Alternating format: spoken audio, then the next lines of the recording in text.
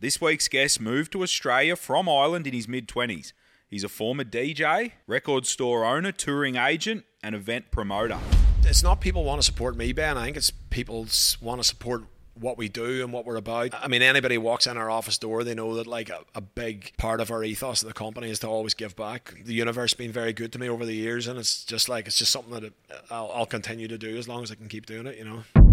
But then at some point during June or July, maybe, you know, after we had this kind of honeymoon period coming out of COVID, people just stopped going out. So it just like fell off the edge of, ticket sales fell off the edge of a cliff in the space of a month. Everything has got so expensive doing bigger events. So therefore you have to put these exorbitant ticket prices on to even break even. It tends not to happen to people until they're older.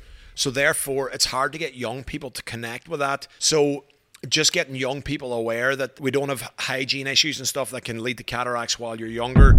Give it up for Mike Toner, a.k.a. Irish Mike. Yes. People want to be part of a winning team. People can find a better version of themselves if they choose. You just need to go start some shit. Action is all that matters. Be a man of your word. I think I look back now and I'm like, whoa, that took some guts. Be kind, be kind, be kind. See you at the top. New episode every Wednesday. All right. Well, hit play.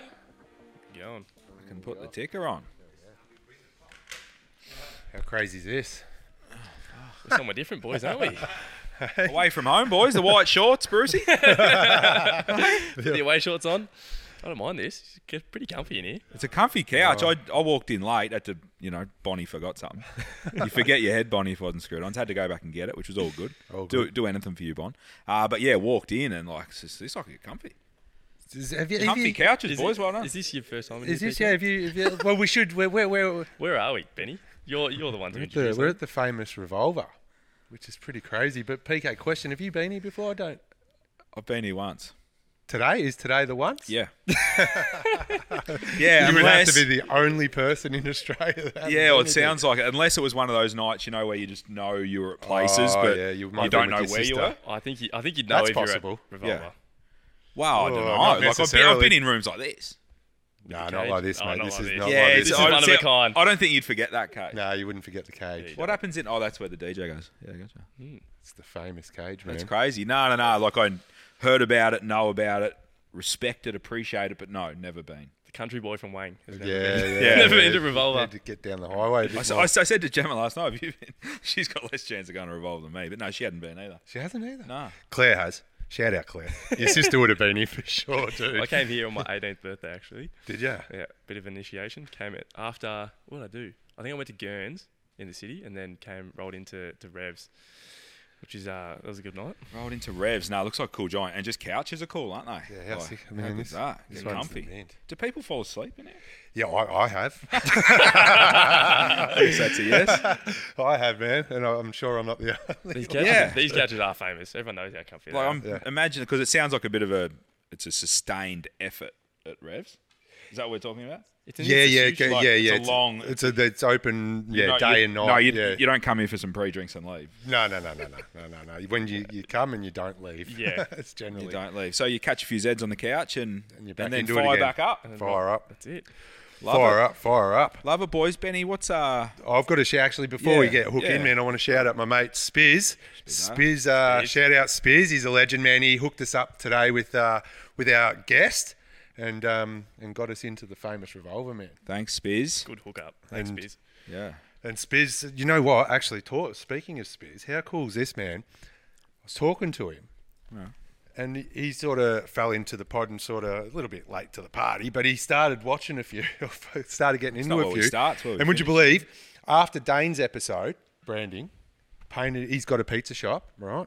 Oh. Dough Addict in North Baldwin, right? Shout out. Yeah, man. Shout out. Best pizzas in Melbourne. He painted his shop pink.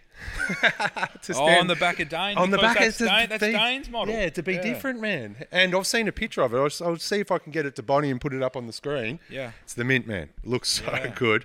And then also, I wonder, it'd be good to, anyway, be good to get him. Good to get him on a Friends episode to see what that did. He's coming on. See what it did. See if it moved the needle. And then he watched another one, the Scott Didier one, and have a guess what he did after the Scott Didier one. It would have done something like higher fire, faster fire. Higher, slow, fire, fast. Yeah, something Fired like that. his first employee. Oh, really? Yeah. The lessons. Lessons, man. Lessons So from these the Little Fish podcasts, Pod. We're yeah. helping them build it. There's value, boys. There's value in what we say. Yeah, absolutely. Get on board. Get on board. Very good. Very good. Anything else happening, boys? What's the... We've got a new segment and a new intro. That's Well, it's been rolling out for a it's been been rolled now. out, but we've got there's some graphics and to go along with that. So we And we'll be tackling that again today, Brucey, no doubt. of course Lovely. there's always a pitch. The fish tank. The fish tank we love love. it, But PK had to drive a Bentley that day. He did too. Oh, you talking about that? Yeah. Yeah. Nice. How'd that go in the Driving the Bentley, yeah. Circa 600,000. So if anyone sees Worth that, as much as we my had to house. borrow. We had to borrow it. You know, Yeah, it wasn't ours. That wasn't even the funny part. Remember, we hired the suits. Suits, yeah. Yeah, I rolled in my own suit. I thought I looked half alright. Oh, you did. You look good, mate. And then you two blokes rolled in. Well, I hired the suits. You know what I did? I'm a bit frugal. So I ran a few joints to hire a couple of suits because I wanted them to be all black, and I only had a charcoal. I think you only had a charcoal as well. And yeah, correct. Black suits aren't. I ended up on, I just Googled like suit hire Collingwood and just rang the top 3 joints and went with the cheapest one. Turns out the one I went with was a costume shop. Oh, mate. And they were Terror disaster. and they were flares and shit, man. Oh, mate, it's like a clown suit. It actually was a clown suit. Shout out our amazing photographer, Bonnie. He's, if you hang around... He's made us look a million. Yeah, he bucks. made us look. If you hang around in this pod and shoot into Spotify or YouTube and have a look, little intro into the segment, Bonnie's made it look like there was no issue at all, and there were big issues. Oh, there was big issues. They weren't great, but trying to start the car was one of the issues. We're all getting sitting out of there the going, driveway. trying They're to too smart Bentley for their own good. Yeah, and it was tucked away in a little underground thing and corners and stuff, but and beeping and it shit handled going. it handled pretty well. yeah, there wasn't much space in the back. Notice, when do you remember we pulled out in the Bentley? You and me are in the back. No, I was in the front. Yeah. And we pulled out. What's that? The tan where they all run around, and we got stuck at the lights, and there was that nice fair lady, and she started because we're in the Bentley. She started gazing in and started going, "Oh, it's PK the was light." getting the eyes. Yeah, he's getting. Brucey was like, "Get out, boys, get me on."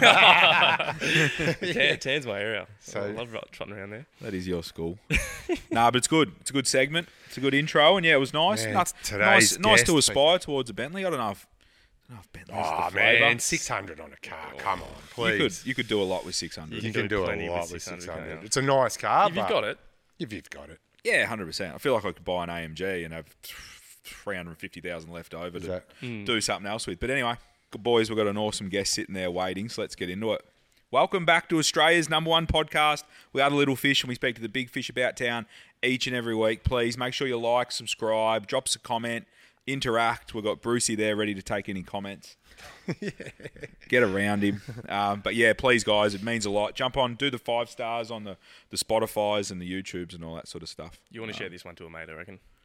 Man, this one. Well, this one's one's, a cracker. well, by the sounds of it, people have shared some amazing times in here, so you should be sharing Share it out some to those stories in people. the comments, or Share don't, some- there or you go. don't. Yeah, anonymous comments. maybe. 100%. Anonymous shared comments of what happened in these great walls. In between. In between. Love it. All right, boys. This week's guest moved to Australia from Ireland in his mid-20s. He's a former DJ, record store owner, touring agent, and event promoter. And he's responsible for some of the craziest parties Australia's ever seen. In this room. 100%. Not just in this room, man, but no. facts. All around Australia. Yep. Jeepers. In the process, he's raised over $2.5 million for the Fred Hollows Foundation, boys. So philanthropy high on this guy's list, which is super exciting to dive into. That has restored the sight of circa 100,000 people. So changed 100,000 lives. Wow. That's Like crazy. dramatically. That's crazy. Yeah, big. That's crazy. He basically holds the keys to Australia's most iconic dance music venue, the legendary... Revolver. Come on. And this is where we are, boys. That's the infamous cage. Yes. Yes. Which You boys are telling me all about it. Where's your spot normally around here, Marcus? Where would you say? I've parked Oh, you myself have on a those- spot. I've got a fucking spot. I've passed Absolutely. myself up on those couches, I reckon. Have you? Yeah, that's my spot, I think. So when I'm feeling good, I'm on the side of the cage, man. I've probably stood next to Mike before. Yeah, if you're heaving, you get. And I'm watching, and then when I'm feeling a bit dusty, I'm in the back room on the side couch against the wall hiding. That was a few years ago. Couch to cage. Couch, cage. Yeah. Here to raise the vibration a legend of the Melbourne dance music scene and founder of the iconic Thick as Thieves touring and events agency. Give it up for Mike Toner, a.k.a. Irish Mike. Yes. Cheers, fellas. How are you, man? Oh, great. What an intro. Should get you guys to write my bios. Who do I owe? Or No, that's me, mate. That's me.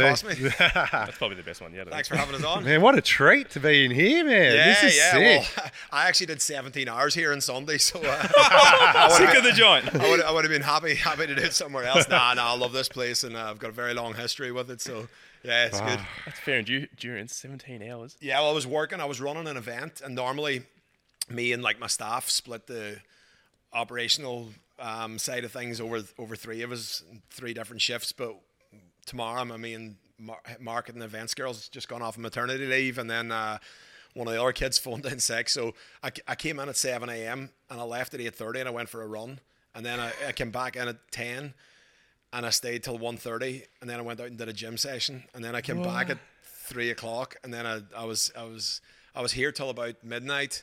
I just took a breather to go to the Paran market to pick up some organic kale, and then that was pretty much me. Balance. It's all about balance. Balance is key, mate. You know? That's crazy. 17-hour stint with a gym and a run Yeah, session. yeah, There's not too many people who will leave a I think you're the first Revolver person for to do a that. run. There we go. I should follow him on Strava. And obviously, when I'm in here on Sunday, we do this this charity run that we get like a lot of the young DJs and promoters and a lot of the punters that come here, and I find Sunday evening about 8 o'clock, so usually you can get them when they're pretty vulnerable and get them to commit to things that they usually regret later in the year. So I'll just run around going, you look like you need to do a marathon next year. And they're like, So yeah, sign me up. Yeah. We'll do it now. Yeah. And they wake up in the morning and go, I remember With a speaking to Mike wristband. about something." Oh, that's gold. Mike, thanks so much for your time. And that intro, that's all facts from you, man. So don't. There's no juice on there. They're just numbers. It sounds like you're doing some amazing things, which we want to get into today. But can you tell us, who is Mike Toner? You moved to your mid-20s, but can you talk about, can you build the character out? For our community? I came here. I grew up in Ireland till I was there till I was 18. Then I went to university in Glasgow in Scotland. And while I was there, I started DJing just as a hobby with a bunch of my mates. And, we started running a few small boat parties and stuff ourselves, but it was just more like just something for us to do. And I decided I wanted to do, after I finished my postgrad, I decided I wanted to do a year in Australia. So a couple of my mates said to me, you should take your records out there with you. There's apparently it's popping off out there. So I took a bag of records with me, and first weekend I got here, I ended up in here. And I was just like blown away. Because in Glasgow and Ireland, licensing laws, everything finishes at 3 a.m. and I'm here at midday the next day on the Sunday, going like, is this place going to close? But had a ball, and then started coming down every week. Made good friends with Boogs, who was like the regular on Sunday morning. And was he DJing back then? Yeah, man. He's been here. I think he started in what year was that? 2000. 2000, yeah, or right. even 99. He might have started. But yeah, he actually And then I went to an after party after a Revolver session one weekend, and the guy said to me, "Can you jump on the decks?" And I was like, "Yeah, no worries." I started playing for a bit, had my records with me, and then Boogs turned up at this after party, and he said, "Let's play back to back for a bit." We did that for a while, and then he said, "Do you want to come in and play at Revolver?" And I was like, "What?" And then. So he gave me a gig, and that was exactly 20 years ago this weekend coming. And and I'm playing this Sunday. I still play once a month. But epic. Oh, so I was going to say, because I put in that you were retired. No, I'm not. Still once dust a them off Can once you a month. sort us out for Sunday, Mike? What's that? Can you sort us out for Sunday? I'll be on the list. But 20 years ago. Won't see Marcus on Monday. Is that what you're saying? There we go. Got the sick note prepared. That's amazing. That's amazing. So you come across here, nothing to your name for a year. The plan was a year. Yeah, I was on a work and holiday visa. Like literally said to everybody, I'll be back in a year. Yeah. And I walked into I started buying records every week in this record shop because I was always into buying records and stuff. And I ended up getting a job in the record shop with a couple of great people, Jeanette and Frosty and Jimmy. And long story short, we ended up the owner of the record shop got really sick, and we ended up kind of going together and taking over the record shop from him. And this record shop was like it was really popping off for the first 3 or 4 years, and then iTunes and Beatport both kicked in, and record sales just fell through the floor. So me and Frosty, one of the guys, we started running events to kind of like supplement the income for the record shop. And I was sponsored by the record shop to stay in Australia. So if the record shop went under, I was going to have to leave. So we just started going gung ho at like events, and we started bringing some artists into tour. And then I think it was like 2008 or 2009, we just made a decision that the retail store wasn't gonna. Nobody was buying records anymore, so kind of went our separate ways. And I'm still very good friends with those guys, but I went out on my own, started Thick as Thieves, touring an events company, and yeah, like 15 years later here, or 14 years later, still going. That's crazy. Two questions. What record store was it? So the original name was Central Station when we took it over. Oh, bullshit. You know? I remember. Yeah. And then that was like a franchise, so we dropped the franchise, and it was called Here Now then. So that was it. And is that how you first made the connections with the artists that you were able to tour? No, I actually had some of the connections from Glasgow already. There was a few artists that were like touring internationally from Glasgow, so I brought them over here. And bizarrely, some of the guys that I brought over in my first tours were like 2008. I still bring them to Australia quite regularly. There's an act from Glasgow called Optimo that they play like Meredith Music Festival and played Pitch Festival and stuff like that, even up until recently. So but started just touring some artists that we originally had a connection with. And then I noticed when I set up the company, we had done a few events ourselves where we had gone to other touring agencies and they were bringing out an artist, so we just bought the artist off them. And we started to see this pattern where it was like the artists would come out here with these big agencies, but they would just they would throw them into a hotel and they wouldn't see anybody for a week, and then just the promoter would pick them up on the night of the gig. And I would always say, like, how's Australia been? They were like, we haven't really seen anything except for the inside of the hotel room. And I went like, man, you guys are coming to the best city in the world, Melbourne. Like so just decided like I was gonna start bringing artists out here and really show them the Australian experience and show them everything this country has to offer. And we started doing that, and you combine just showing them a great time and like showing them just simple stuff like walking around Melbourne CBD, all the laneways, or taking them out to Hillsville Animal Sanctuary to see the kangaroos and the koalas. Like, I don't know what it is about German techno DJs, but they get they get to pet a koala, and all of a sudden you've got them for life, So just started making sure artists had a really amazing experience in Australia, and then they would go back and they'd say to their friends, other artists who were on the touring circuit, we went to Australia with these guys and they really showed us a good time. So then they'd hit us up saying, we'll come with you guys. And it just mushroomed really quickly, and I think it was 2009 we brought 9 artists to Australia, and then the year before COVID we were doing like 100 a year. Wow. So and we're doing lots of events and stuff as well. A lot of the artists we would bring to Australia, the international touring artists, we would run the Melbourne event for them, and then you sell them on interstate and stuff as well? We sell them on, that's right. I've got great relationships with a lot of the key promoters interstate, and some of the other touring companies, if they get a really hot act, they want to do all the cities themselves. But I'm like, it's kind of shitty to be like selling them all the stuff that needs work, and then when they get a home run, like doing it yourself. So I've got great relationships with all the guys interstate, and it's worked out well for us. I'm probably coming a little bit further back from Benny, but from a business perspective, you start Thick as Thieves. How do you how does it monetize, and how do you, like, it sounds like you're putting on these amazing gigs. Do you bankroll it from the start? Yeah. And then do you have to sell tickets, and then you go, hey, let's get some acts in, and we'll pay you, but I haven't sold the tickets yet. But how does that work? Yeah, I mean, the thing is, I've always been very, very careful with like not trying to do too much too quickly, Peter.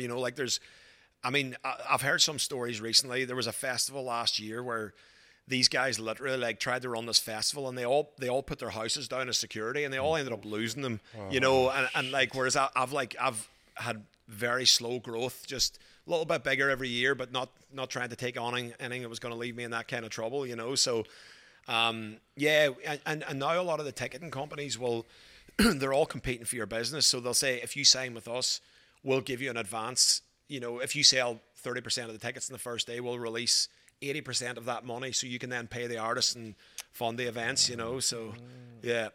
So there's little hacks. There's hacks, yeah, exactly. So. Yeah, 100%. And early on, Mike, the biggest challenge I would have thought would have been how did you know who to bring, and you know, and be confident that, because that's probably the biggest gamble, was it? Like, yeah. Well, luckily when I started touring, Ben, we were I was working in a record shop, so I could see what was flying off the shelves on the records. Okay, gotcha. And you could see.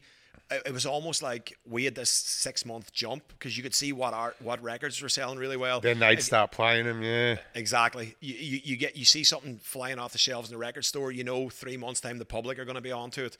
So we had that window to try and get ahead and start securing some of these acts. So. And how did you market those events before social media was obviously like? Oh man, I have this conversation with people a bit. Like, it was literally like, you know, like flyers, putting up posters. Like young kids used to come and say to us, like, "Can I get a gig for you?" And you'd say, "There's 1,000 flyers." And we'll put them in the car under the car wipers, stuff like that. There, you know, on Chapel Street on a Saturday night. So it was completely different. You know, and you had all the little promoters back in the day. That's right. Yeah, I remember, because I ran a few clubs myself back in the day. Yeah. And we used to have the young promoters that wanted to DJ or wanted to get involved. You'd have like promoter meetings. They'd come in and you'd set targets or whatever. That's right. And they'd literally go and bring in their mates, and they'd give them $2 per head. Yeah, $2 per head. There was always pisses they could drink as well. Yeah. So that was the Nowadays, obviously, it's all just through Facebook and Instagram. Digital, totally. Selling tickets and TikTok. TikTok's become the sleeping giant. Like, you know, I mean, it's obviously such a massive platform now, but there's these artists that you can. I had a young guy here this weekend, and we had it was like the biggest Revolver day show that we've ever had. What? And for a day party, and he's not got a big Instagram following. He's not got massive Spotify plays, which is 2 metrics we usually look for, but he's massive on TikTok, and it blew us away how popular he was. So how is that possible? I came to a late night Tough Guy gig here during the day, and literally people were hanging from the ceiling. Yeah. I remember that one. That was one of the other. That was epic. Big ones. Yeah. That's right. But I mean, this was 30% more people. Wow. Yeah. Yeah, that's crazy. And that's on the back of TikTok. TikTok, yeah, it's becoming. There's actually this specific genre now called TikTok techno, and it's like all these artists playing this really hard, fast music, but like the kids just eat it up. They love it, you know. Yeah. There's one sick. Guilty. Totally. And you know, it's good because it's like that genre of music is probably appeals to 18 to 24-year-olds, but what happens is then they follow that for a while, but then their music taste evolves, and then they get into some of the more refined stuff. Well, they see bugs, don't they? They see bugs and they go, "Oh, I see what's going on." That's exactly right. That's exactly right. So yeah, TikTok's a big one now. On the you know, you guys have been around for so long and have been at the forefront and the tastemakers, I would argue, in not just in Melbourne but in Australia. How have the genres, would you say, evolved, or have they not evolved too much? I mean, look, it's like anything. It comes in cycles, you know. It's like you tend to find what happens is you'll get. So say, for example, this music, it's really hard and fast now. I subscribe to a bunch of promo lists, and I noticed that this hard, fast music has become really popular quite quickly. So what I noticed was Calvin Harris has just released a record now, and it's like 140 or 145 BPM. That to me now says that in probably 6 to 12 months' time, the cool kids will start to go, "Oh, you know what? If Calvin Harris is doing it, I need to go the other way." And then it'll start to evolve into there'll be something that's probably a bit more mellow. Like, I mean, I'm sure you remember, Ben, say, for example, 2014 to 2017, it was all like deep house, super slow, you know, but then the big commercial acts start doing that kind of music, and then when they're doing it, the cool kids go, "Oh, we want to go the opposite direction." So yeah, it goes in cycles, but I always think as well, it doesn't ever revert back to something that's been before. It becomes a new. Like this particular brand of techno that's really big right now is not like pre-existing techno. So I spoke to these guys the other week who run this festival in Scotland called Terminal V, and they had two massive big artists on at the same time. I'll not name them, but like one of them was a real heritage, massively famous techno name that you would recognize for sure. And on the other stage, there was like one of these new type of TikTok techno acts. And when the old legendary heritage guy was playing, there was 300 people at the stage, and the other kid had 7,000 at the stage. What? Yeah. And the heritage guy was on the main stage, was he? Yeah. So like, So I think what'll happen is there'll be a switch over to something that's a bit more gentle, but it'll be something new as well. And is that a gamble for you to figure that to stay on the cutting edge? And two of these guys, like you're saying, you were a bit surprised with the guy on the weekend. Yeah. Normal metrics, you didn't go off the normal metrics. Yeah. Is that where the little bit of risk lies? Yeah. Look, it's a bit risky, but you can kind of, if you follow a lot of, we keep our eye on the music scene all the time in general, and you can kind of feel it's coming, and like some of the local kids as well, like. There's a local kid from Melbourne called Stum. I'm seeing him on Friday night. Oh, you're seeing him? Really? I mean, he's become a rock star now. Yeah. He's just selling out everything he does. So you can kind of see when you start seeing some of the local guys pushing a particular sound, and all of a sudden they'll play a gig in their hometown and it'll sell out 1,500 tickets. It makes you hone in and go, what's going on here? So yeah. Yeah, it's crazy. Got to keep your eyes and ears open. Where are you seeing Stum on Friday? I think it's at Billboards. Oh, Billboard. Yeah, actually, that's right. Yeah. The guy Mark who I had out last weekend, he played 170 2 or 3 weeks ago and sold it out 5 weeks in advance, and then we did another show here in Revolver on the weekend and sold it out again. Yeah. Crazy. People just love it. Love it. I'm seeing this bloke BLK. I think he's Irish. Hey, right. I'll let you into something. I was talking about those two acts there, and I had a feeling it was BLK was the one that drew all the people. Oh, I had a feeling it was going to be. Yeah. I'm feeling old, man. Spears, what's going on, dude? Like, because I'm normally finger on the pulse, but I've been on this. Well, Ben, from what you told me off air, this could be your genre. This could be time for your true. Well, I used to, back in the day, we were more the hard house and stuff. On that train, and then for me, I like house progressive. I love the Journey, Jacob, and all those boys, great, man. I'm a thick as thieves guy. Yeah, they're legends, man. And him, Superflu. Yeah, love it, man. That's so up my alley. Yeah. That's the shit. That's my shit, man. Good. Yeah, and you've done some sick. I've got to ask you one of those parties. One of the Rainbow set. Yeah. The first Rainbow. We've got to talk about that. So. How did that come about? Well, sorry, which Rainbow? The first Rainbow, when you took over the market stage. Well, yeah, look, it was quite organic. We just started, I just started selling acts to Rainbow and building a relationship with them, and then Thad, the previous booker there, we just had a great relationship, and it wasn't ever like an official takeover. It was just like the stuff that we were doing at that time really resonated with what Rainbow were doing, and it just became they knew that I would go in and say to the artist that this is something you have to do. It doesn't matter if you're getting offered better money elsewhere. Like Rainbow's so iconic, and it was the best festival in Australia at the time. There's talk about it making a comeback, but yeah, there was a stage there for a couple of years, literally in market stage on like Sunday and Monday. It was 80% of our acts. I was there, man. those were two. I went to Rainbow maybe 15 years running, I reckon, and the 2 years that stick out were Superflu and him, Late Night Tough Guy, that's right. And then I think Patrick Topping one year where Patrick was like, I've watched that on YouTube a few times. That was an epic set. That comes on the TV. Anyway, enough of the parties. Let's get into the business and get PK back into the conversation. Oh man, I love it. It's nice. This is a treat, man. This is a treat, Mike. Mike, I guess. What are the challenges that running a business like this? What have you ran into? Like COVID sticks out as a big one that would have floored you guys and floored your industry. Do you know what, Peter? Like COVID was actually okay when it was happening because, the businesses, the government were pretty good in funding and giving your staff, payments while we were off and stuff. The big challenge came when we came back because there was this period where when we reopened. everybody went out all the time for like 3 or 4 months, and it created this massive false economy where everybody then thought that this was what it was going to be like. So, you know, we re-emerged after Omicron and like around the end of Feb last year. So we had a massive show, like we were looking for 8,000 to 10,000 people that was supposed to be mid-Feb that we had to cancel. You know, and like you know, when you cancel those, a bit of a kick in the fucking nuts, you know, because like, you know, you lay out a lot of money on marketing and all that kind of stuff already, and then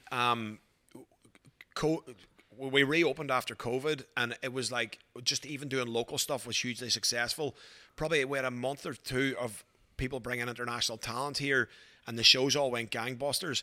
And in that time period, all the festivals and all the bookers in Australia just went nuts booking stuff for what is now just the summer we've just passed. But then at some point during June or July, maybe, you know, after we had this kind of honeymoon period coming out of COVID, people just stopped going out. So it just like fell off the edge of, ticket sales fell off the edge of a cliff in the space of a month. Yeah. And all these big festivals and promoters and everything had committed to paying these exorbitant fees because they were all competing against each other to try and get these artists to come out. And like November, December, January, February gone, and like loads of the festivals did their balls this summer. Like a lot of them aren't coming back. Like, you know, I don't know if you saw Falls announced that they're done. They've been going like, I think 20 something years. Yeah, they didn't announce that they're done. They said they're taking a breather, but you know. Is that because they outlaid so much money and just didn't recoup it? Look, I don't know the ins and outs of it. Like they were a 4-day camping festival. They had some issues with their site. They ended up moving to the Sydney Mire Music Bowl, but even then, you know, it's not the same. I'll give you a hypothetical situation. They booked an artist who played at the Sydney Mire Music Bowl coming out of COVID, and I think it was like March. And this female artist, Peggy Goo, did like 13,000 people on her own. Falls comes around a year, like December. Because they had her booked for the festival, but then they moved it to the bowl, and they had her on the lineup again with 10 other big acts on the same day, and they didn't even do half the numbers, or they probably did about half of what she did on her own 8 months earlier. So like, I mean, and that was no fault of the promoters. That was just the market. Just impossible, it just imploded like in a short space of time. So what's Thick Thieves doing differently to be able to, you know, you're still here, you're still hosting parties that are heaving at Revs on a Sunday. Yeah, look, again, you know, a lot of it comes down to like, you know, with any business, managing your risk and not, you know, like not biting off more than you can chew. And like luckily we came out of the summer. We did 4 or 5 big shows. Truth be told, if I put the profit and loss for all of them beside each other, we exactly broke even on the big shows. There was a couple of them took really big hits and a couple of them did well. But, you know, there's other facets of the business, international touring. A lot of the smaller shows actually did really well. So this year going forward, I think, you know, you've got all these circumstances which you guys will be across, like rising interest rates, cost of living, cost of labor, cost of equipment. Everything has got so expensive doing bigger events. So therefore, you have to put these exorbitant ticket prices on to even break even. Yeah. So we've just kind of reassessed and gone back and gone, the kids haven't got $150 to spend on a ticket now, and then everything else that comes along with that day, they want to spend $30 or $40 on a club. So we're just back doing more heaps and heaps of smaller shows and like cheaper ticket price, you know, seeing 1 act instead of seeing 5. So yeah, you just got to evolve the business, and, you know, yeah. How hard has that been to do, Mike? Because I'd imagine you guys have ridden a wave that, how long, 10, 12? Well, yeah, Thick as Thieves, I started in 2009, so 14 years. 14 years you guys have been at the top of the game, and there's been, you know, the Melbourne scene has popped, you know, many times over that journey. Melbourne, Ben, is one of the cities where all the international artists love it. They're just like, you've got to go there. It's like this, it's just amazing. You know, all the artists they have amazing weather. They were getting good fees. They come out here. A lot of them come between November and March, and then they do the European or US festival season. But like, you know, Australia was this real like golden hot pot to come here and tour. But I'm feeling this year that because last year, because a lot of the gigs didn't go that well, you add into the fact November, December just pissed rain the whole fucking 2 months. Yeah, we did a gig at do you know Riva in Melbourne? Yeah, I've been to. Yeah, I've been to Riva. Yeah. And it was on like the third weekend in November, because there's a festival in Sydney called Harbour Life that we always team up with, and we always share acts, you know. And every year we've done an event on that time period. It's been like between 25 and 30 degrees and sunny. We did an event this year. We did Clapton at Riva, and it was literally like hailstoning, blowing a gale. Like, yeah, we had to get Clapton because he finished at Harbour Life, and he was on a private jet, and I was with him, and the guy from the jet was basically like, we're not going to be able to land this thing because of the weather, and I was like, mate, we've got to get this gig, and he was just like, boys, look, strap in. What I'm about to do is not really that safe, but just if you're prepared for a few bumps. And we were just like, it was like being in this can of sardines, you know. And like, I don't want to sound like a wanker talking about a private jet, but it was just like, it was just literally like it was just like this thing was just beating off the ground as we were trying to land. And we got him in, and like got him in a car and got him here just like with a minute to spare. But it was like when he went up and played, like the rain was just sideways. So, you know, a lot of the big artists are kind of they look at this footage and go like, do we want to go to Australia this year? You know, and like the promoters have all had to drop their fees and their offers, and rightly so, because they all took a massive haircut last year. So I'm feeling that like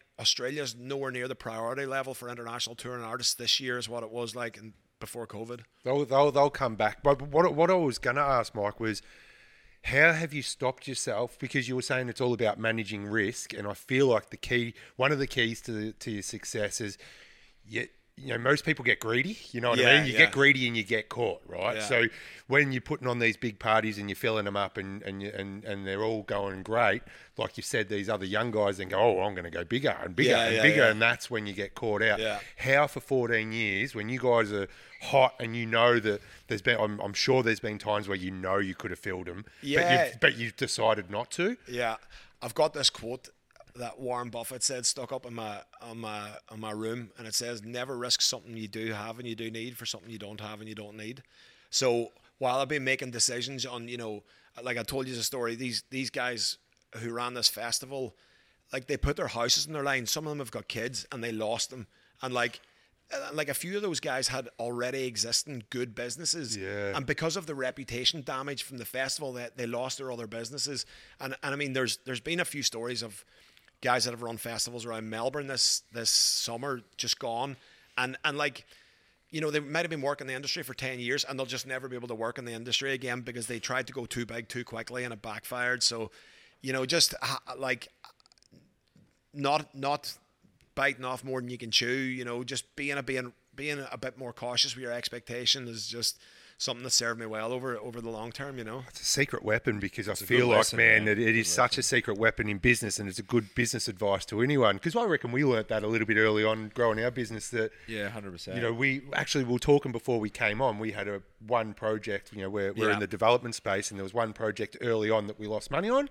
It's the only project to this day, but it was a significant amount. And you look back and you go, but Pete, what did you say before we came on? You're like, we'd be running around net today thinking we're bulletproof. That's right. If that didn't happen, and setting ourselves up for a big failure. They're the proper lessons. And as long as you can get a little bit burnt, but then, you know, live to fight another day. Live to fight another day. I think it definitely sets you up. And especially when you're early on, I feel like the stakes are always a bit smaller, because if you do, you know, tick along and grow whatever you're doing, the stakes get high. Absolutely. And if you slip up on something big, and maybe going against the quote from Warren Buffett, then you can lose everything, and it can be really hard to come back. That's right. Yeah, for sure.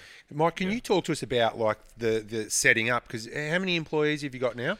Got like 6 on the books, but you know, 2 are part-time. So I've got like full-time head of events and marketing, got 2 touring agents, got 2 people that run with a domestic agency, so we look after about 9 or 10 local artists. Got a record label, so yeah. So you got a bit going on. So going on. So how do you like when you when you were growing the business? Talk us through that stage of knowing when to put on the first employee, and how big of a risk was that? Were you working from home? Do you get an office? Like, talk us through that, the growing pains of, because I know like most small businesses, it's sort of, you find yourself in a position where you're damned if you do, you're damned if you don't. Yeah. You need it, but you can't really afford it, or you're a bit worried or whatever.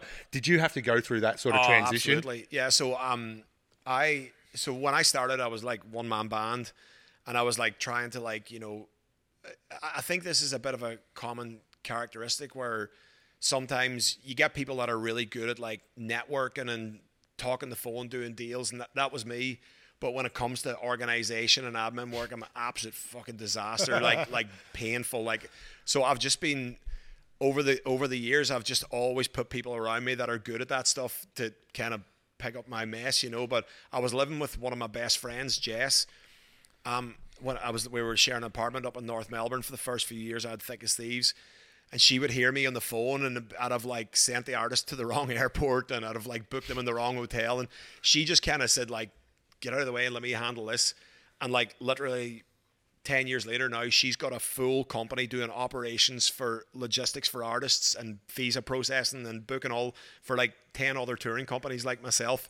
Yeah, and it just started out of her kind of taking helping over. You, yeah. So she came along and started helping me, and that was like, I said to her, would you pick up a few hours doing this part time? And then she became full time, and then and then I took on one of my really close mates, Damo. We were DJing together for a while, and Damo was running at events at a. Do you remember a place, a Wawa Lounge? Oh yeah. And Damon Walsh. Yeah, Damon Walsh. Yeah. So Damo was running the events up there, and I was at the stage where I was running events here, but knew that I kind of wanted to focus more time on touring, and also we had a couple of good acts that I'd like. That I'd found early and kind of worked with, and you could see that these acts had the capacity to go to bigger venues. So, like Patrick Topping and Clapton and people like MK, and, we'd done like Revolver shows, and then you kind of move up from Revolver to go to maybe somewhere like Brown Alley or the bottom end that's got like, instead of having like an 800 capacity, it's got a 1500. But then you want to jump, the next jump from that is going to something like Riva. So you're going from 1500 to 5000. 5,000, yeah. But the outlay on that's, your 3,000's your break even. So like you're kind of hearts in your mouth. But anyway, Damo came on board, and he was just a gun at events, and we managed to scale up kind of relatively, like a few bumpy rides along the way, but like for the most part the transition was pretty smooth. And then doing the regular events, you learn your systems, you get them in place, and yeah, just kind of it happened like quite organically. So Damo came on board and started doing the events.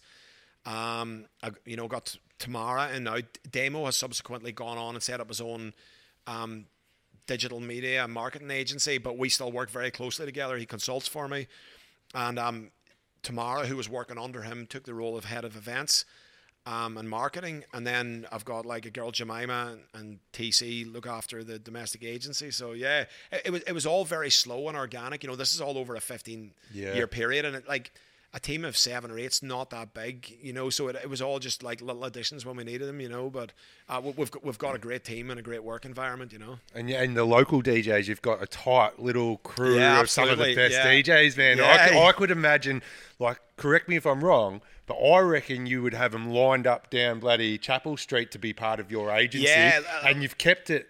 You've just kept it pure for however many years. Absolutely. Is it, how many? 5 or 6? No, well, yeah. 6, and I've actually just taken on another 3. There's a girl that she used to be really big back in the minimal days under the name Quiche, but she just got out of the DJ scene and she's come back in under her real name, Alicia. She's doing really cool music and stuff, and I just see something there, and I thought I've got to give this a go. And then we've actually got a young guy who I've just taken on who's got like cerebral palsy, and he's physically quite impaired, but he's a fucking brilliant DJ, and he lives for it. He absolutely lives for it. Sick. And he's just like, his name's Cooper Smith, and he played on the main stage at like Ability Fest recently, and he's just. But anyway, he does some music stuff with Tom Evans, who's Jacob's partner in the Journey. I know Tom, yeah. You know Tom, yeah. I don't personally, but I know who he is. Yeah. And Tom came and said to me, Mike, you should check out this kid. And as soon as I saw him, I was like, I hit up his mum, and I was like, I want to represent him. He's an absolute legend, and I see a big future for him. And already, I just sent out a few emails, and everybody wants to book him. Yeah, he's great. Wow. Yeah, because you've kept it pretty tight over many years. We're a real family. I tend not to take on more artists because I'd rather kind of deliver quality for the people I've got, for the acts I've got, rather than just an agency with 50 acts and you're getting them a gig every 2 weeks, Yeah. So you've spent sort of the last, 14 years just building this business as well, and all while you're doing this, you've got this whole philanthropy on the side as well. Yeah. Well, the philanthropy, I think I don't know if you've looked into the backstory, but when I was 18 years old, I was at college in Ireland, and I just witnessed this thing one time where there was a guy who was like an albino that was really short-sighted. I used to see him around the college, and there was like a floating staircase, like you would imagine was in a prison, in the middle of the floor. It goes up and then it went over and up again. And I saw him rushing to a class one day, and he didn't see the floating staircase, and he just smashed his head off it, dropped all his books, cut his head, and then there was these guys beside it, and they started laughing at him. The guy hit the deck, and I ran over to him, and I was like, fuck me, are you all right? Like, I'm so sorry that happened to you. And like, I went over and gave these guys an absolute spray, called them like piece of shit for laughing at the guy, and I went home that night, and it really affected me. Like I literally had a breakdown. I was like, I made a decision. I wanted to try and devote some of my life to helping people with impaired vision. So when I set up the company, I looked into it, and I started. It was me and Boogs at the start, and I went and approached the Guide Dogs Association. I said, look, I'm setting up this company. I'd like to start maybe doing some events. So we did a couple of events for the Guide Dogs Association, raised some money, just local stuff. And then I was just literally driving down Punt Road one day, and I saw this huge sign saying $25 to restore the gift of sight. And I was like, what the fuck is that? Like, so I looked into it, and it was the Fred Hollows Foundation. And I basically walked into their office, and I said to them, look, I run this music events company, and I'd like to try and raise some money for it. And they said, how do you propose doing that? And I said, like, well, I run music events at Revolver. They subsequently told me, like, 5 years later, after I've been working for them a while, they were like, who the fuck is this tripper? Running raves to this raver, like, coming in, like, thinking he's gonna. And so there was normal protocol with a lot of the touring companies. If they bring an artist out to Australia, if they put on a show and the show sells out, they immediately go back to their management and go, let's do another show. You'll make more money. We'll make more money. And I just decided to take a bit of a different approach. So I thought, if we do a show and the show sold out, I'll approach the artist and say, would you give up 2 hours of your time to play for free? I'll resource the show. I'll use my team to market it, do all that. And every cent that comes through the door, we'll give to the Fred Hollows Foundation. So luckily, like, we did the first show with Clapton, and I think we went pretty well. We raised like about 20 or 30 grand. We got like, 1,000 people, and we always charged $25 because entry cash. 25, not 20. I'm with you. Yeah, $25 to restore site. Gift the site. So and then we used to give people a little thing saying, congratulations, you've just restored the site of one person. Oh, that's neat. That's smart. Yeah, that's smart. Yeah, and then so we did it, and then a few of the, we did Clapton, and then Patrick Topping and Kolsch and a few of the other big DJs that we were touring, all because I had great relationships with them. They all committed to doing this, and then all the other acts, we would do this thing the day after the show where I've got Fred Hollows gave me this big, massive white blank check that said, "Congratulations, you've." Yeah. So we would go up to the Fred Hollows office, take the artist up there, they'd get a picture taken, then they'd post it in their socials saying, we played a show for free last night in Melbourne at Revolver, and we raised 30 grand, and then like their socials would go nuts, and everybody would say, "My God, this is incredible, well done." So they were getting a real good feel-good factor out of the fact that they made a real contribution when they came to Melbourne. And then I started getting lots of other artists going, "Hey, I want to do one of these shows," and it just snowballed. So we started, the shows became quite regular then, just became this thing where if we did a sold-out show, I'd automatically ask the artist if they'd do another show, and then we'd give all the money to the Fred Hollows Foundation. So you're knocking on to Fred Hollows on a Monday? With a check. Yeah, totally. He's this fucking guy. He's the guy who rolled out of Revs with a bag of cash and a check. So and Fred Hollows, like I've got such a good relationship with Marcus up there, who's the key guy I work with, and he said if you only knew the conversations that were going on behind your back about what we like, and to the point where at one point they were like, this is amazing that they're raising all this money, but like what if something happens where somebody like ODs at one of these events, like Fred Hollows is going to be like in the spotlight for all the wrong reasons and stuff like that there. But no, nothing's happened, and we've built a great relationship, and then it's like, and then obviously the whole the running thing came around. Yeah, as well. tell us about that, because I've got a couple of blokes here, I reckon, that might sign up. You saw Peter, you signed Peter up for the 100K. Yeah, Peter's in for sure, man. How long? What? Well, here we go. So in 2015, me and a couple of mates had done like I've never really been a runner, but we'd done a couple of these, the Tough Mudder events. Yeah. And I'd done a little bit of swimming when I was younger, but anyway, like I went to Rainbow Serpent with my ex, and we came back and we broke up the day we came back, and I was just feeling a bit kind of down the dumps, and I was literally heading out to get on the piss with one of my mates, and I walked past a bike shop, and this thing in my head just went, sign up for an Ironman, go and do it. So I signed up for an Ironman triathlon. I hadn't done a triathlon before. And Ironman's no feet in. It's a bit of a long one, but yeah. So I signed up for this Ironman, and then I was like, I literally hadn't been on a bike for 20 years, like even cycled a bike. So I started training for this thing, and then, I was kind of like documenting my journey on social media, and I noticed everybody was just like, fucking hell, this is like, it's such a polar opposite to the industry you're in. So I decided, I noticed with the Ironman, you could actually, you could nominate a charity and raise some money. So I thought I'll throw up a sponsorship link, seeing I'm doing this anyway for Fred Hollows. And like, I was just blown away how much support I got. Like, and I was like, holy shit. So I did the Ironman, and yeah, raised a significant amount of money. Well, everybody just supported me on it. How much did you get it? But probably 35 grand. Oh, what? Yeah. Just from donations from friends. Just donations from club owners and punters that come, come to the events and whatnot. Incredible. And look, bear in mind, everybody hit me up for a guest list that whole year. We said, I'll put you in the guest list, but here's my link, So, and then the following year, one of my good mates, Ollie, happened to sign up for an Ironman. I said, throw a link up. And he did that it. DJ. Ollie Davis. Yeah, that's right. Yeah.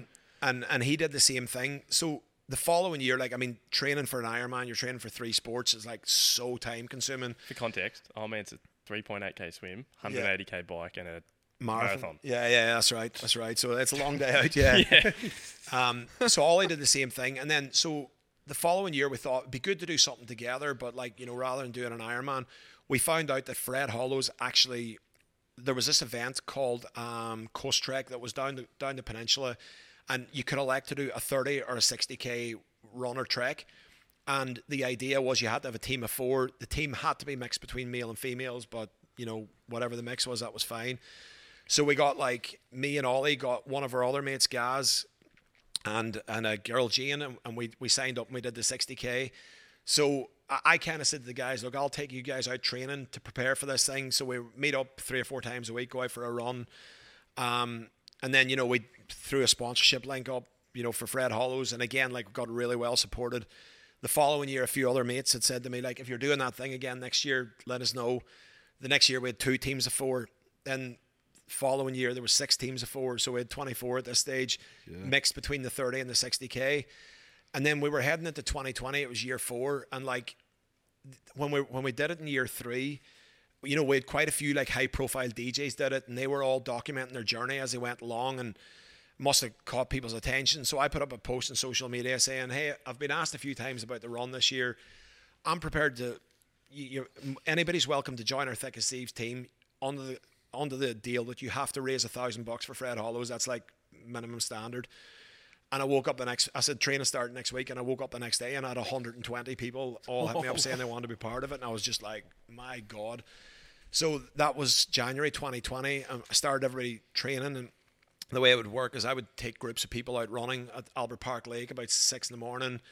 And these are all these toe rag DJs and promoters that just literally would roll out a 161 or Revolver in the morning. And they all started, some of them couldn't run 200 meters at the start, but we started everybody training, and then that year COVID kicked in.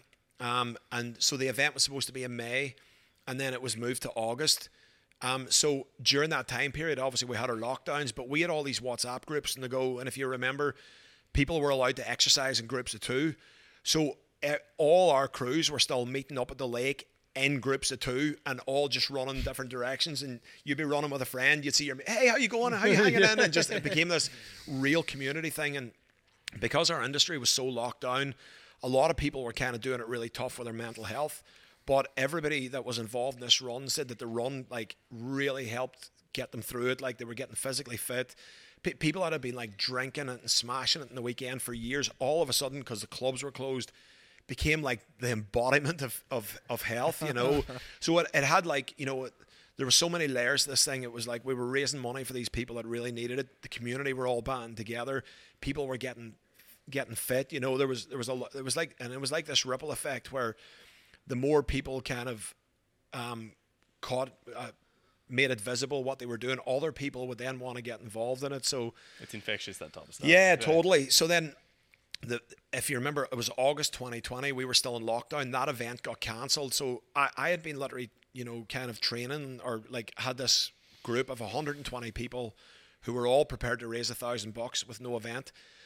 And I happened to bump into one of my old buddies, Taz, who was working for City of Port Phillip Council. He was in the triathlon club when I was doing my Ironman, and I said to him, I'm a bit despondent, man, because I'm on the cusp of something here, but we've got no event. And he said, run your own event. And I said, what, a running event? And he was like, yeah, it's just the same as a music event. And I was like, what are you talking about? And he said, mate, instead of a stage, you've got a start-stop line. Instead of a bar, you've got aid stations. Instead of, like, you know, you still need first aid, you still need a permit. So he said, like, come down to the City of Port Phillip, I'll explain to them what you're doing. And yeah, we did that. So we created our own event that year because we had so much momentum going. So the 120 people all, instead of, like, they all kept training the whole year. Luckily we just came out of lockdown. I think it was like the start of November, and we ran our event at the start of December. So between the 120 people, we raised like 250 grand. And then year two, you know, it caught the attention of more people. So like year two, we had like about 220 people, raised 600 grand. And then year three's just gone. We had like 300 and something people and like raised like 800 grand. That is wild. And it's Quick as Thieves. Quick as Thieves, yeah, which is brilliant. Yeah, who came up with that? That was that's brilliant. Yeah. And we're really lucky. We got, like, I mean, Pioneer, the DJ equipment, their biggest DJ equipment provider, they got behind us, and they said they loved what they were doing. So give us incredible sponsorship and like loads, because it was completely aimed at the electronic music community, gave us incredible like prizes for the best fundraiser. Like the best fundraiser, like literally walked away with 15 grand's worth of Pioneer equipment. Carol Cox got involved. Carol's like our ambassador, and Carol actually has had the cataract surgery done on his eyes that the Fred Hollows perform in third world countries. So Carol's full-time studio engineer is this guy called Chris, who I'm mates with, and Chris started doing the run and lost loads of weight and had this huge health turnaround. So Carol hit me up and said, look, Mike, if you need any help. And I was like, well, Carol, like, everybody knows who you are. Will you just give us a bit of help promoting? And he, you know, kind of went out in the socials and said, like, helped us raise like a significant amount of money, and then came on the day and presented everybody with their medals. And, you know, you've got all these guys like, you know, young DJs, and they cross the finish line, Carol Cox hanging the medal over their head. They're just blown away with it, you know. So yeah, Carol, all 3 years, Carol's been like our ambassador and just like loves the project, loves what we're doing. Actually says he's going to give it a crack next time around. He's going to get involved because we've got a 10K, and he's like during the lockdown. No PK. Yeah, 10K sounds nice. Sorry, Mike. I saw his eyes light up. Yeah. But like, during the lockdowns, me and Carl were going out doing a bit of exercise and training together. So he said he's going to give it a crack next time around. He wants to do the 21K. Yeah, the 21. Oof. Yeah. All right. Yeah. That is so, man. That is the craziest story. Yeah. It's crazy. Yeah. I mean, it's crazy for me, Ben, because I'm like legitimately, I'm not talking this up. When I was at school in my class, I was like the worst runner. I was always left behind, and like now I've become like this kind of running guy, and it's not through. It's not through. I don't know how I got to this point. You know. You just keep showing up with it's running. Just, you know what's crazy as well. And you can see it from an outside looking in with the Thick as Thieves family. It's just built like this crazy community that when you want to do something, people just support you, Mike. And yeah, like, I mean, look, it's not people want to support me, Ben. I think it's people want to support what we do and what we're about, and you know, they can see we've got there's a greater purpose to what you do. Yeah, absolutely. You know, like definitely. You know, people know that we're. I mean, anybody walks in our office door, they know that like a big. Part of our ethos of the company is to always give back, you know. So I mean, you know, I believe the universe has been very good to me over the years, and it's just something that I'll continue to do as long as I can keep doing it, you know. mate. I've got to ask about one thing when we were doing the research. Actually, I think I remember when it happened. You ran in support of Fred Hollows, you ran one of the marathons blindfolded. Yeah, that's right. So you got to tell us about whose idea that was and how that played out. Yeah, it was my own idea actually. So when I'd hit a certain milestone with the fundraising, I think it was like 500 grand, and Fred Hollows said to me, Mike, we want to send you to with some of our doctors just so you can see firsthand where this money is going. And I actually shut the idea down. I said, like, not $1 of the Fred Hollows money will ever be sent me anywhere. So Jess, who I was telling you about, she kind of went behind my back and went to Fred Hollows and said, I've got a way around this. It's Mike's 40th birthday coming up. Me and the other staff are going to chip in and buy his ticket and buy his hotels. You just take him with you wherever he goes in Cambodia. So that's what they got me for my 40th birthday present. Yeah. Awesome. And I spent a week in Cambodia traveling with the Fred Hollows doctors and their team and seeing what they do. And it just absolutely blew my mind.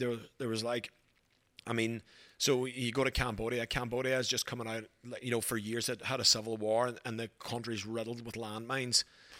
So we were going to these small rural towns. So the Fred Hollows doctors, what they would do is they would send a team out a day in advance before the doctors get there, and they would just find a building. And some of these buildings had been bombed because of the war. But in one particular day, I went there. There was a school that had there was a couple of rooms still intact, but it had been bombed as well. You could see there just rubble everywhere.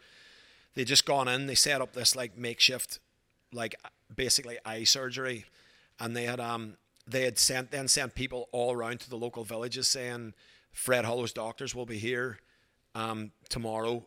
If you're blind, come down here.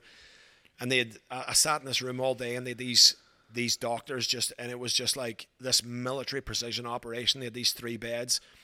So all these people were lined up to get this eye surgery done. A huge amount of them had limbs blown off because it stepped on landmines over the years. So they're like, I heard your guys, your podcast with DJ Hookie. Yeah. But, a lot of these people, they've got literally a wooden stick for their legs and their arms have blown off. And on top of that, they're going blind just from bad hygiene, from cataracts disease.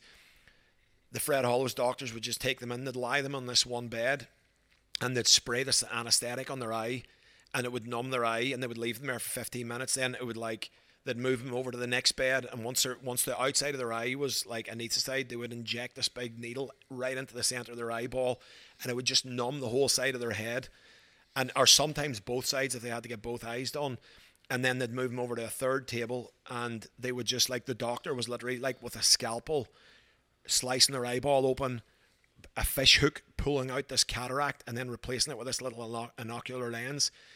And then they put a patch over them. And some of these people were coming in completely blind. And one of the most moving experiences I've ever had in my life was the next day. They keep them in overnight, and the next day you're going and I took the eye patches off some people, and it was the first time seeing for 20 years. And it's just you can't even describe, they're just and it's this operation with us, and they put this inocular lens. It cost $25, and these people go from having literally can be 95% blind to absolutely perfect vision just in one go. Wow. So credit to yourself that what Peter mentioned at the start, there's over circa 100,000 people that you've helped on the back of what you've done and the support that everyone else has shown. I'm very I haven't raised all this money myself. It's I've just been able to harness a community of people to kind of do it, and all the DJs that have given up their time and all the staff and everything else, it's But it started when you were 18 at school. And you saw that kid, that and that moment in time. It sounds like there's been a few when you walked in and Bugs was on the decks, on the decks just here. That's right. 20 years ago, and then, but that's how powerful that kid in the hallway though. Look what he started. Absolutely. Do you remember his name or any of that? No, I don't. No, but yeah, but getting. Imagine back, he was a DJ. I know, crazy. But getting back, Ben, to what you asked me, so I went to Cambodia, but in one of the other days on that trip, I went out to one of the rural towns with the Fred Hollows community, and the one thing I noticed was a lot of the people who are blinded by cataracts disease, especially old people, that they literally just get shoved into the corner of these huts, and they're just sat there, you know, and sometimes their children will have to give up going to school to look after them. So that creates this resentment, and it creates this whole mental health battle as well. And I remember one day this old man saying, you know, I went in and introduced myself and was through on a translator, and he turned around and said, "Hey mate, would you mind taking me for a walk?" And I was like, "What?" And he just said, "Can I just hold on to your arm and can we go for a walk?" And we were out going for a walk, and he was holding on to my arm, and he said, "Do you mind if we go for a run?" And I was like, yeah, no worries. And I just picked up the pace a little bit and I had a jog, and he said, "Oh man, that was so good. I haven't run forever." And I got this just real, like, just feeling how much we don't take stuff like that for granted. And I thought how difficult it would be, it must be for something as simple as to go for a run. So when I did the blindfolded run, I was just trying to highlight the challenges and the difficulties of blind people. And did you have someone linking? You had so different people stepping in, linking arms. Yeah. And so I'm part of this organization called the Achilles Group, and what it is every Sunday morning, we meet up at the TAN and the Achilles organization. I saw them the other day. Huh? I saw them running around the other day. Yeah. So we basically take people with impaired vision or blind runners out for a run every Sunday morning. So I do that most Sundays now. I've been doing it for a couple of years, but I just basically kind of tried to, highlight it, put myself in that position of what it's like for a blind runner. And, you know, like it was a really interesting kind of experiment, you know, because, like, you know, there's obviously the not seeing part, but, you know, like the first time I tried to run blindfolded, because I had to train up to do it, you know, it wasn't just like I just didn't give it a crack on the day. You know, I was trying to build up distance, but you know, you get really dizzy and really disoriented. And, you know, I've like one day I was out practicing and I was with a guide, and he was like quite a small guy, and he ran me in. Like he didn't think about it, but I cracked my head on a branch because I was a bit taller than he was, and I tripped over a few signs, and, you know, tripped over tree roots, and, like, you know, all these challenges that people with impaired vision actually face that you just don't even think about. So the goal was just to try and highlight some of the challenges that people with impaired vision have. And yeah, luckily I did it. I got across the finish line, but yeah, it was a hard thing to do. Mike, man, you've done some amazing stuff, and I think, like Benny and Marcus alluded to, when you put your mind to it and you create a purpose, people get around you, mate. Like that's a superpower, isn't it? Yeah, it is a superpower. 100% superpower. Crazy, and you know, in a foreign country, I imagine you consider Australia home now. Yeah. And we probably, you know, we're rightly so claim you as an Aussie, but, you know, to move, I moved to England like a lot of Aussies do, and we did a couple of years over there and threw some parties when I was there as well. You know, similar kind of experience over there when I met a dude and all that kind of stuff, man. But yeah, you've done all of this. You came over with, you know, your bag on your back, and that was it. And now you. I had no idea what was ahead of me, and, like, you know, look, as I said, like, the universe has been very good to me for the way, like, I've got a business and a job. I mean, I went to uni, I studied, like, my degree was applied chemistry, and my postgraduate was software engineering, and I was working in a bank for a year. I just kind of hated it. And, like, if somebody said to me, like, at that point, in 10 years or 20 years from now, you'll be a promoter in Melbourne, I would have just been like, lock him up and throw away the key. You know, what's this guy talking about? It is a crazy story, man. And not just a promoter in Melbourne.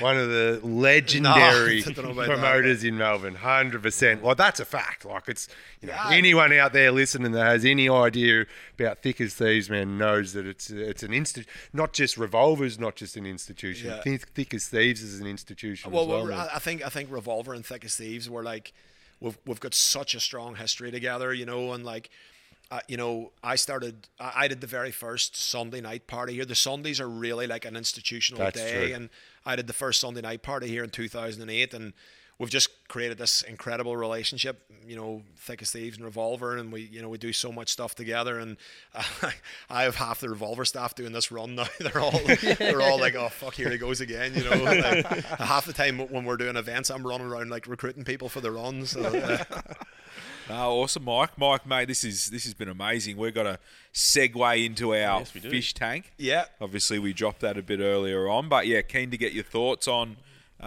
Brucey's segment here. Roll the clown suits, Bonnie.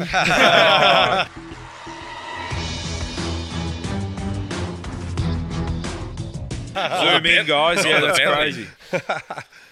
Right, so this one's come in from Benjamin Anderson. Welcome to the Fish Tank. Yeah. Benjamin. So he because I'm a Ben, so he's called himself Benjamin. Benjamin, yeah. Traditional sort of setup. Traditional, yeah. So the business name is Adventure Hub. So my idea is a mobile app that connects outdoor enthusiasts with local guides for personalised adventure experiences.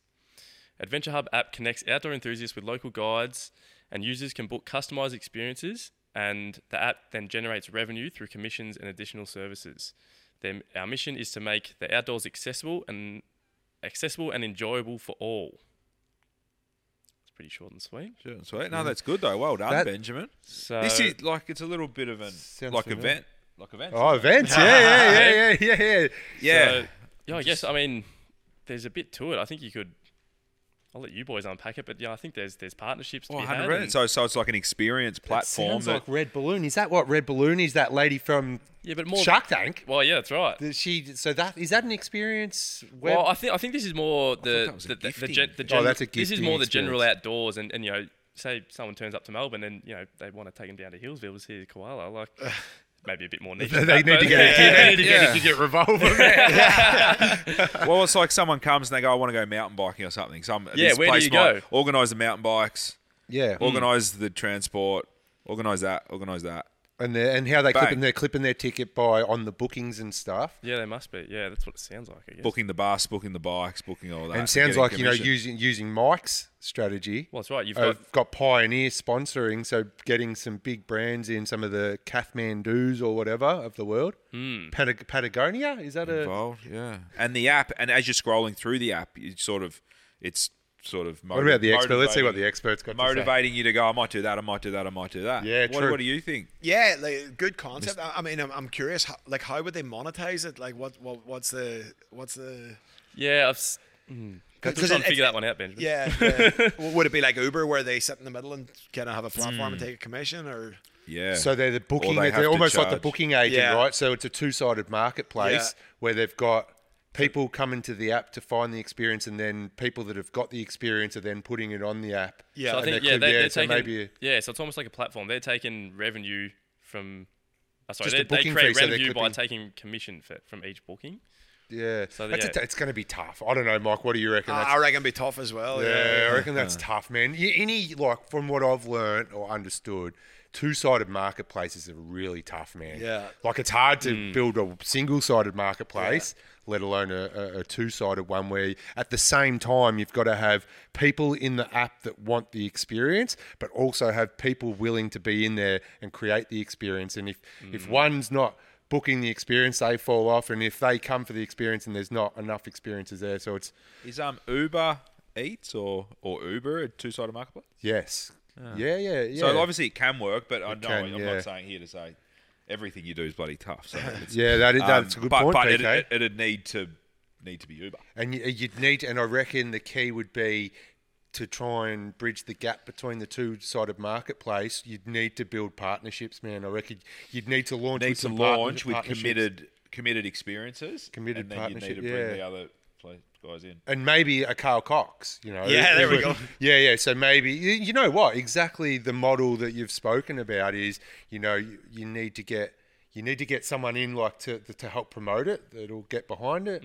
That's it. That's within the industry, I guess. Yeah. That's interesting. So boys, are we maybe what do they call it? A social purpose, man. If you connect a social purpose to it, then all of a sudden you'll get people. Something to do with the greater purpose, like you said, Marcus. Well, there's the master of the greater purpose. Yeah. Then you get them all signing up. Yeah, good question. So, boys, are we investing or are we leaving our money under the mattress? I'm under the mattress in that one. Mister, what was that quote? The Warren Buffett quote? Never risk what you do have and you do need for something you don't have and you don't need. That's it. On the back of that, man, I'm keeping it under the mattress, dude. Yeah. I'm going to stick with Mike and keep investing in property. Yeah, exactly. Safe as houses. Sorry, Benny. Safe as houses. Sorry, Benjamin. Play on, but he'll get sent a hoodie and absolutely. That was good submission. So if you've got your best business idea, send it into pitch@littlefishpodcast.com. We want that 50 words or less. And if you get selected, if you get read out, Benny will send you some crispy merch. 100%, and it seems to be a thing, right? Because we're getting them; they're flowing in. So come in. Yeah. So if that's an indication, we just need them to roll off the tongue a bit better. Yeah. Well, that's the challenge. That's all right. No, that's good. Hey, Mike, this has been amazing, mate. Is anything we've missed? Anything you want to talk about? Want to drop? Like, you're doing some really exciting stuff. It's actually getting me a bit excited. Yeah, I'm man. thinking like, yeah. Well, I was going to say the next quickest thieves because PK's in. I'm signing him up. Yeah. Marcus will I'll be be in. there. And I'll be Marcus will next just to do it, Carl mate. on the. I'll hold the medals for Carl to then take off me to give to the people. Exactly. When is it? We've got a bit of time. We're actually doing May next year. Oh, yeah, sounds all right. Yeah. for the last time. 3 years, we've done November, but I found the year just gone, there was just this like, it was the first year travel opened up. So like during the time period when we were doing the bulk of the training, which was like July, August, September, everybody was in Europe. And then as well as that, we had a pretty shitty winter last year. And like, no offense, boys, but I've got a feeling that some of the Aussies are a bit soft with the weather. Because I was like, That's a fact. We have all these WhatsApp groups that we organise training, and the amount of nights that I'd be like, right, who's going training? You'd have like 18 hands up, and then you wake up in the morning, it's like blowing a gale and raining. It'd be like me and one other person running around the lake and like in the dark, So I decided. The first year when we were doing the Coast Rec event for Fred Hollows, it was in May, and it was always a great time because like everybody's just like eaten and drank their own body weight in the month of December. Yeah. So like coming out of New Year, it's always a great time to start a health kick. Everybody's committed. Yeah. You're training in the good weather. So yeah, May 2024 we'll be back. Oh, you know what we should do? Awesome, maybe we do a live pod from out there, mate. We might do it. Yeah, I reckon 100%. what we do.